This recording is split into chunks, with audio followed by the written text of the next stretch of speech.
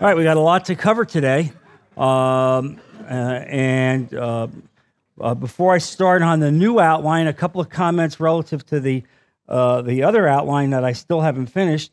And one of those comments is that once you agree to follow Jesus, your destination in heaven is assured. And if you turn to 1 Corinthians chapter 15, 1 Corinthians chapter 15, verse 58, it says as follows, "Therefore, my dear brothers, stand firm. Let nothing move you. Always give yourselves fully to the work of the Lord, because you know that your labor in the Lord is not in vain." And there it is. Your labor in the Lord is not in vain. Not only will God bless your labor here in this world, but as I said last week, when you labor for God, you're sending it ahead. And there will be a time when God will review what you did for the kingdom of God. Even Jesus spoke about this aspect of the theology, the fact that God will reward the work that we do for the kingdom. Turn to Matthew chapter 10, verse 42. And if anyone, actually we'll start with verse 40. "He who receives you receives me, and he who receives me receives the one who sent me. Anyone who receives a prophet because he is a prophet will receive a prophet's reward, and anyone who receives a righteous man because he is a righteous man will receive a righteous man's reward. And if anyone gives even a cup of cold water to one of these little ones because he is my disciple, I tell you the truth, he will certainly not lose his reward." So you can't get a better source than this. Jesus articulating the issue of rewards. When you act out in the kingdom of God and you help someone who is in the kingdom of God, someone who may be a prophet or a worker of God, a missionary, or just a person who is in the kingdom and needs help, every act that you do is accounted for by God.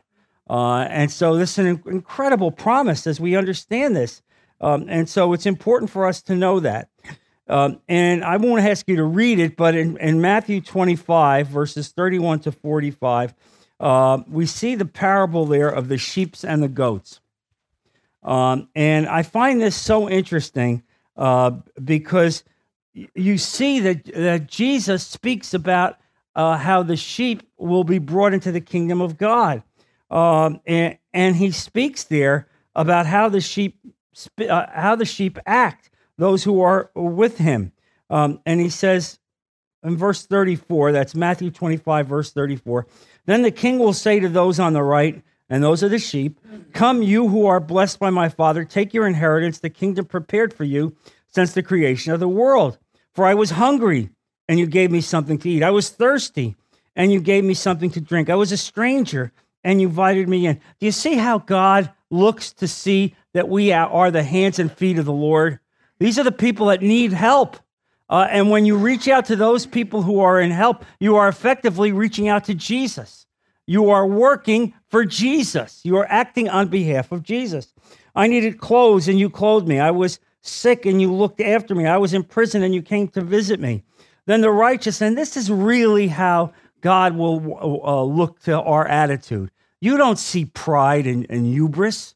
And so the sheep then will answer him. The righteous will answer him, "Lord, when did we see you hungry and feed you, or thirsty and give you something to drink? When did we see you a stranger and invite you in, or needing clothes and clothe you? When did we see you sick or in prison or go to visit you?" Do you see how the righteous people are? They don't even think of the things that they've done to advance the kingdom of God.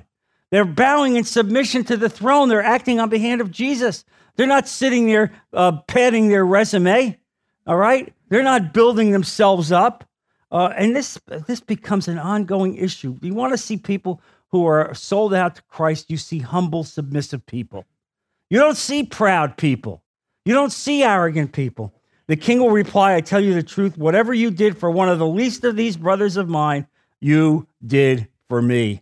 And what a powerful note that is. You did it for me. And so we have to remember this. And so we studied last week that everything that we do on behalf of the kingdom of God will go on to advance the kingdom and will be used by God to help judge us and our works. But whatever you do that does not advance the kingdom of God, and you know we read that passage in 1 Corinthians chapter 3, where God delineated the difference between gold and silver and wood and hay. And the wood and hay is what we do, our stuff to advance our cause. Well, here's the thing. At the end of the day, all the wood and hay in your life is going to be burned up.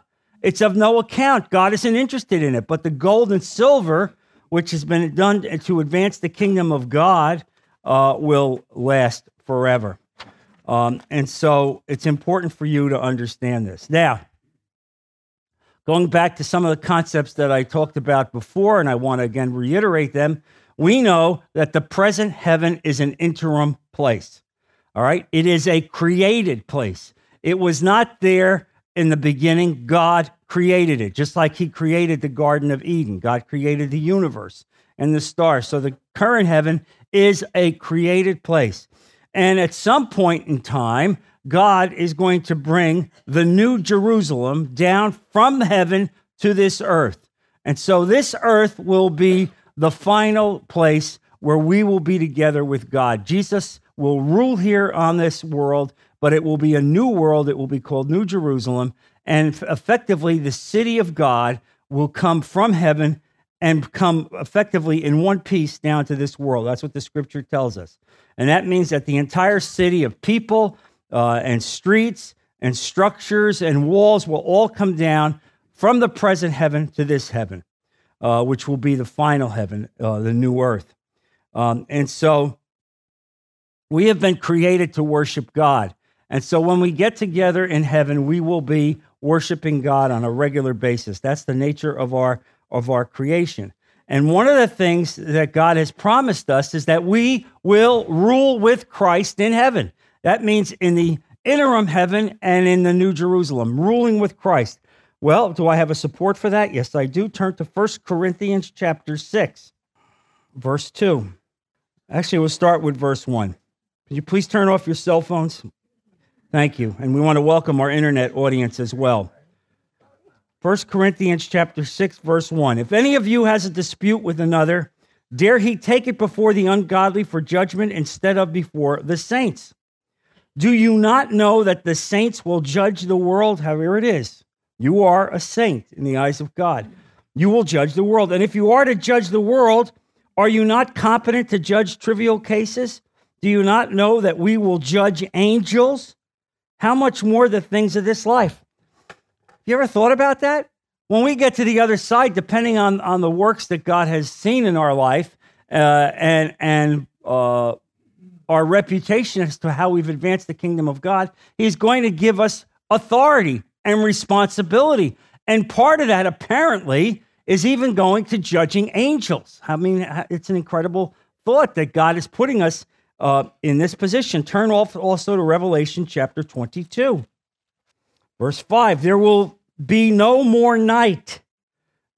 They will not need the light of a lamp or the light of the sun, for the Lord God will give them light, and they will reign forever and ever. What does it mean, reigning? It means to be in a position of responsibility. You are reigning as if you are a king, because God is going to give you responsibility.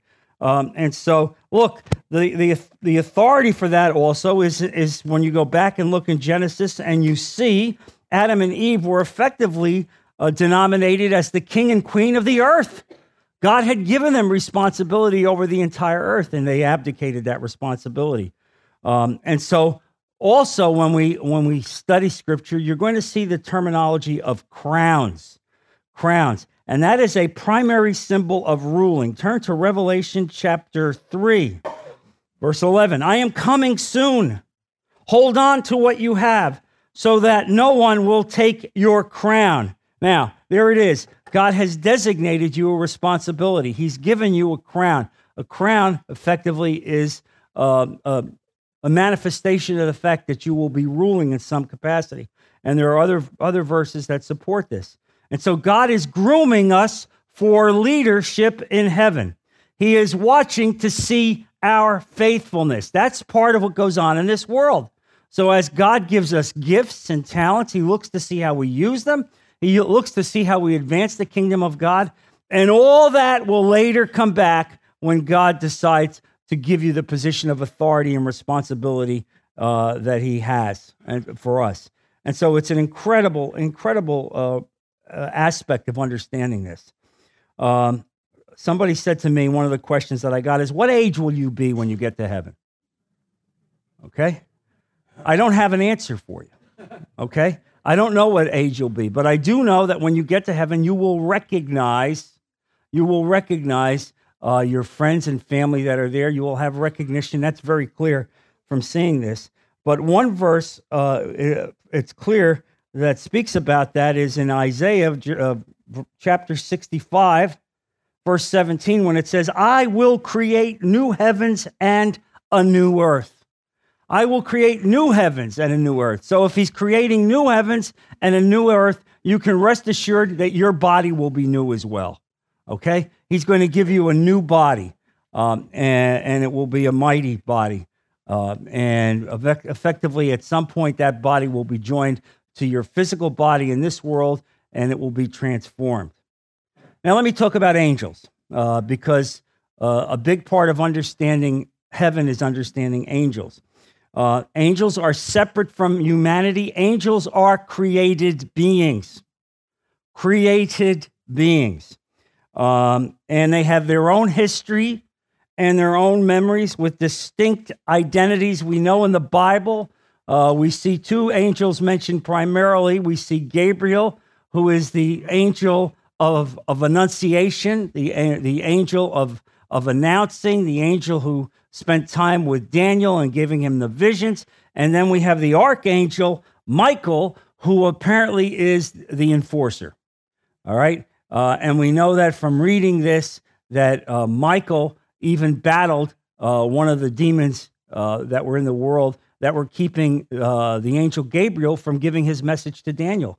And that Michael effectively battled that angel, so that demon, so that the other angel could get to see Daniel. I want you to turn to Hebrews chapter 1, verse 14. Are not all angels ministering spirits sent to serve those who will inherit salvation? There it is.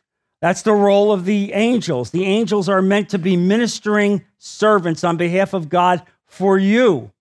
So that when you ask God to intervene in your life, typically God will send an angel to do this.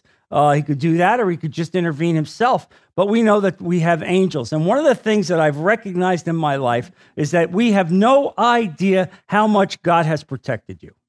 All right? And the other thing that I say is that we pray for healing, and sometimes we think we haven't been healed in the way that we've prayed for. Yet I want to assure you that God may have healed you hundreds of times that you don't even know that you've been healed. So many diseases and illnesses and issues in your life God has addressed, all right? And we don't acknowledge it. We don't understand it, but it's the truth. It certainly is true. Look also at Daniel chapter 10.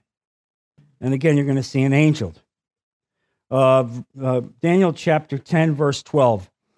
And this is the angel Gabriel. Then he continued, do not be afraid, Daniel, since the first day that you set your mind to gain understanding and to humble yourself before your God, your words were heard, and I have come in response to them. Meaning, when you prayed, God answered you immediately. Now, you didn't know that he answered you immediately because he sent an angel to deliver the message. And look what he says here in verse 13. But the prince of the Persian kingdom resisted me 21 days. All right? That's a reference not to a physical prince, but to a demon. All right? And so this demon in Persia effectively obstructed Gabriel from coming to give Daniel the message, and did it for 21 days. Then Michael, one of the chief princes, came to help me because I was detained there with the king of Persia. Isn't it amazing what's going on that we don't have any idea? I mean, you sit here and go, wow, Lord, my mind is just blown away when I realize all the things that are taking place in the atmosphere that we're oblivious to. All right? The principalities, the evil, and yet even the angelic presences. So you see this, and you come away with, just an incredible, awesome respect for God as we understand what's going on. So here's the deal. You will be reunited with infants who have died. Let me repeat that. You will be reunited with infants who have died. Now, I understand there's a theology out there that says if an infant dies without being baptized, I don't know, what is it now? Is he in limbo? I don't know where he is, in some Netherland, but he's not going to go. Do you think God would do that? Seriously, do you think God is going to determine the locus of an infant because you did or did not baptize them?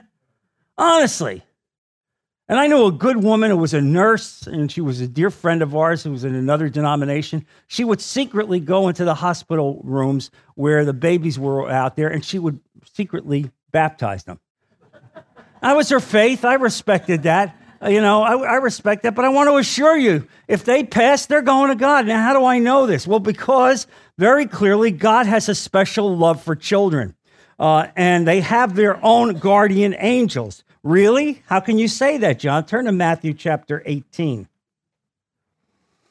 And I want to give you enough so that when you bring in these discussions, you can refer to Scripture, because my opinion is worthless unless I give you Scripture. Matthew 18 and verse 10. This is Jesus now speaking about the little children. See that you do not look down on one of these little ones, for I tell you that their angels in heaven always see the face of my Father in heaven.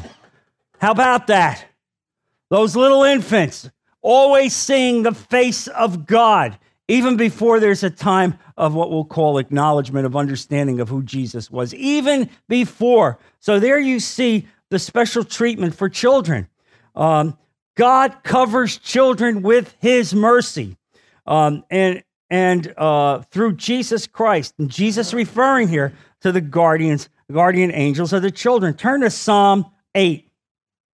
There's a lot to cover. Psalm 8, verse 1. O Lord, our Lord, how majestic is your name in all the earth. You have set your glory above the heavens. From the lips of children and infants, you have ordained praise. How about that? He has ordained praise from the lips of infants. And you think that God is not going to take an infant into heaven? Come on. How great is our God? Listen, when I teach this, I hope that you approach this with logic also. It's not merely the words, but as we read the words through the inspiration of the Holy Spirit, how great is our God? Do you honestly think a God that bankrupted heaven and sent Jesus Christ to die on a cross for you would in fact not treat children and infants in some special way who didn't have a chance to really understand the theology before they passed? Come on. That's not my God. That's not my God. And I'm going to get into that a little later when I talk about pets. Because what kind of God would it be who gave you? And I know that some of you listen to some of these well-known preachers who will dispute with me, but you know what? If they were here, I'd debate them word for word, because I know I'm right on this. What kind of God would it be who gave you that pet and blessed you with that pet and gave you the memories of that pet so that when you got to heaven, it's gone? That's your God? That's not my God. That's not my God. And I'll prove it to you when I get to that section of understanding this. But right now, we're talking about infants. All right? You're going to see them in heaven. All right? You're going to see them. They're going to be there. Look, how else do I know this? Turn to Luke chapter 1. I feel like I'm in court.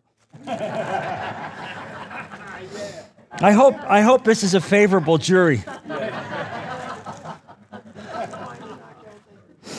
I hope it's a favorable jury. But I know God is listening, and that's the one that counts. Luke 1, verse 15.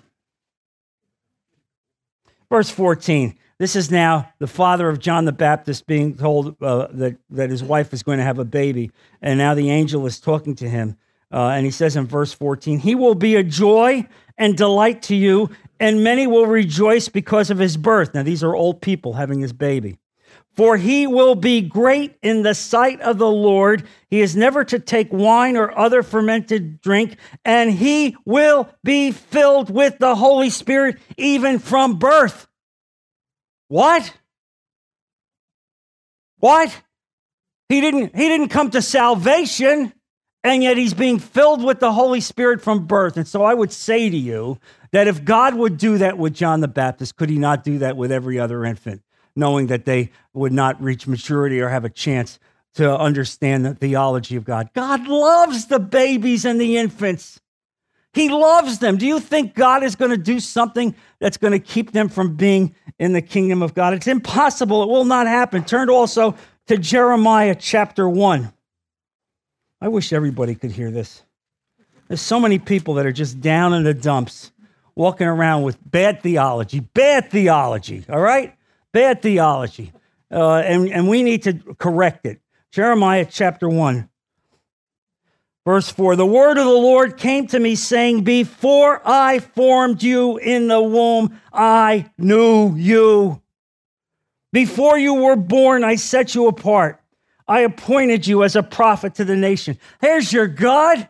Before you were born, while you're in your mother's womb, he set you apart. He knew who you were. Look, God takes care of the infants. No infant is going to pass on and not go to heaven because God is going to touch them and be with them.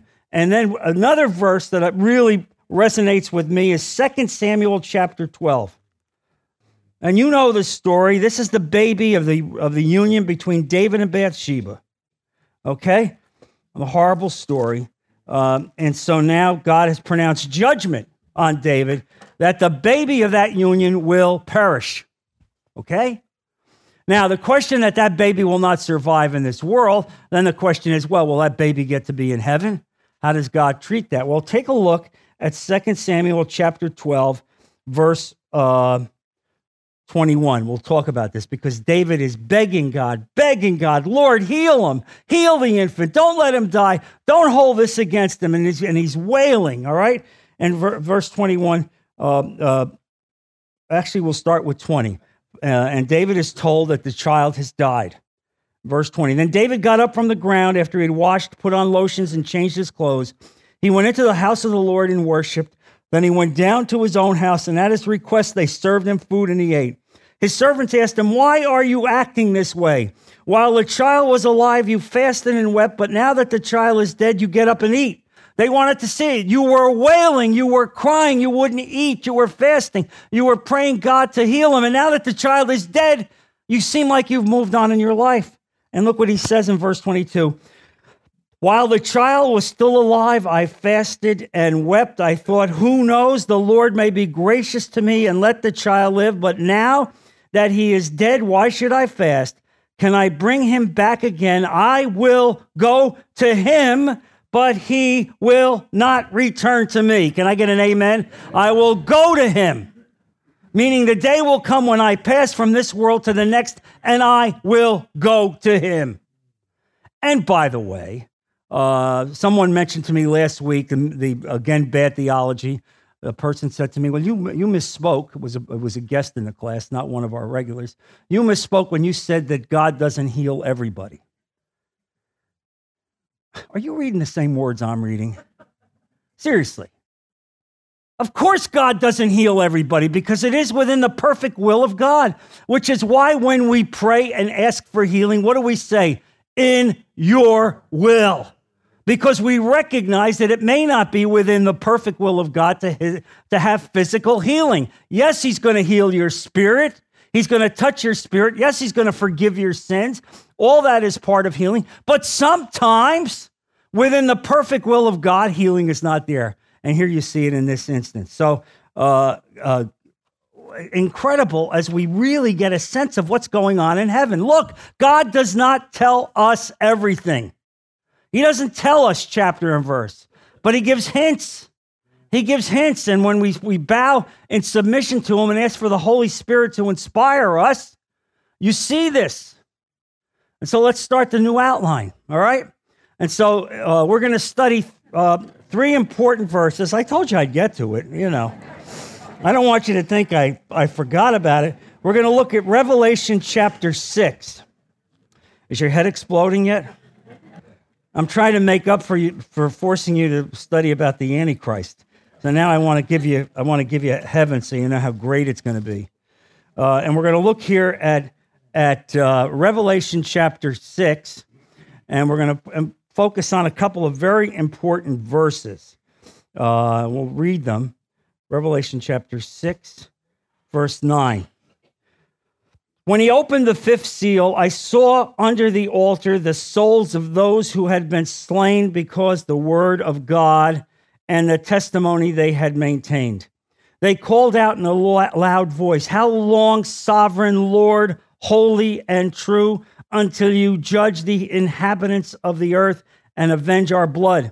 Then each of them was given a white robe, and they were told to wait a little longer until the number of their fellow servants and brothers who were to be killed as they had been was completed.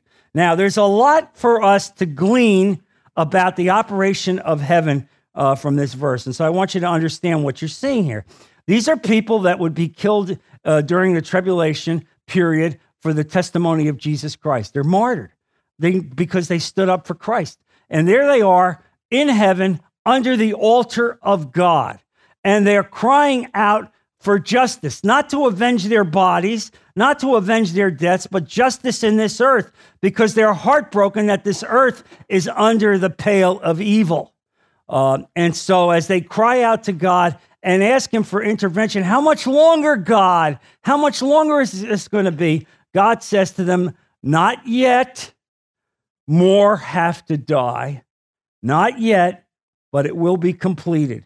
And so you see this, and so there's a number of things that this tells me. First of all, it tells me that that we will have audible voices in heaven.